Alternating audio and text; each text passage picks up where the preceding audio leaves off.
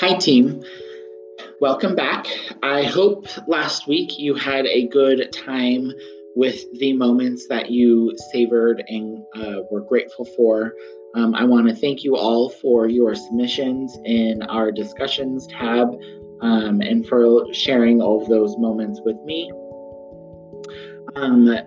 Since the weekly theme of our week is kindness and social connection, the first thing I want to do is make sure that I want you to promise me that you will observe physical distancing while accomplishing your social connection activities this week. Because as much as I believe social connection is important, so is the physical health of you. And I want to make sure that you are not putting yourself in danger of becoming ill with anything. So keep building those social connections, but do so in a way where you are able to observe the stay home order and the physical distancing steps necessary while we are in these weird times. For episode 3 of our podcast, I have chosen a book called Be Kind. It is written by Pat Zietlow Miller and illustrated by Jen Hill. Pat Zietlow Miller has a dedication in her book, and her dedication is to her two of the kindest people she knows, her sister Pam Wells and her friend Ellen Lawrence. And the illustrator Jen Hill also dedicated this book to their mom and dad. So here we go. Be Kind by Pat Zietlow Miller and illustrated by Jen Hill. Tanisha spilled grape juice yesterday, all over her new dress. Everyone laughed.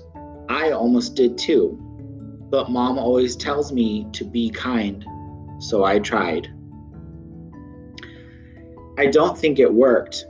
I said, "Purple is my favorite color."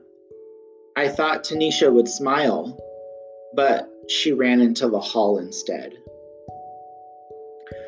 When she came back, snack time was over.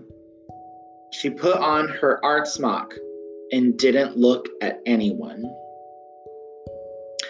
I almost told Tanisha that my favorite class was art class, but I didn't want her to leave again. So I painted purple splotches and added some green until I had a bunch of beautiful violets.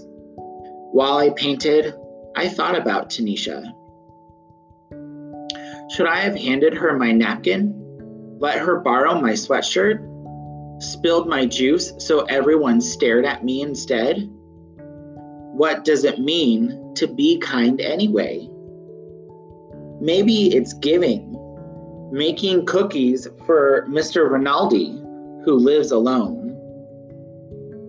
Letting someone with smaller feet have my too tight shoes.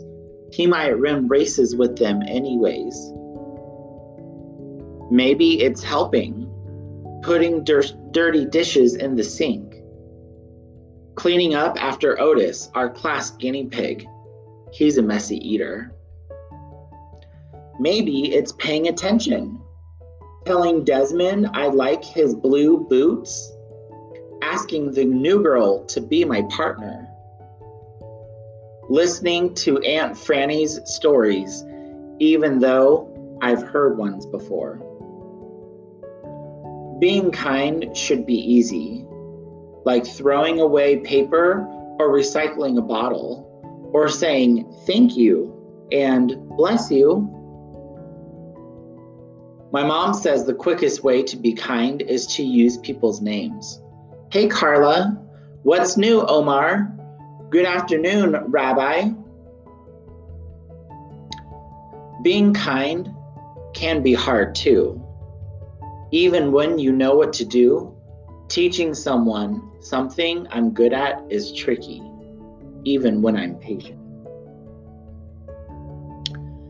And sticking up for someone when other kids aren't kind is really hard and really scary. Maybe I can't solve Tanisha's grape juice problem. Maybe all I can do is sit by her in art class and paint this picture for her because I know she likes purple too. Maybe I can only do small things, but my small things might just join small things to other people do. And together they could grow into something big. Something really big. So big that all our kindness spill out for our school. Spread throughout the town, travel across the country, and go all the way around the world. Right back to Tanisha and me. So we can be kind again, and again, and again.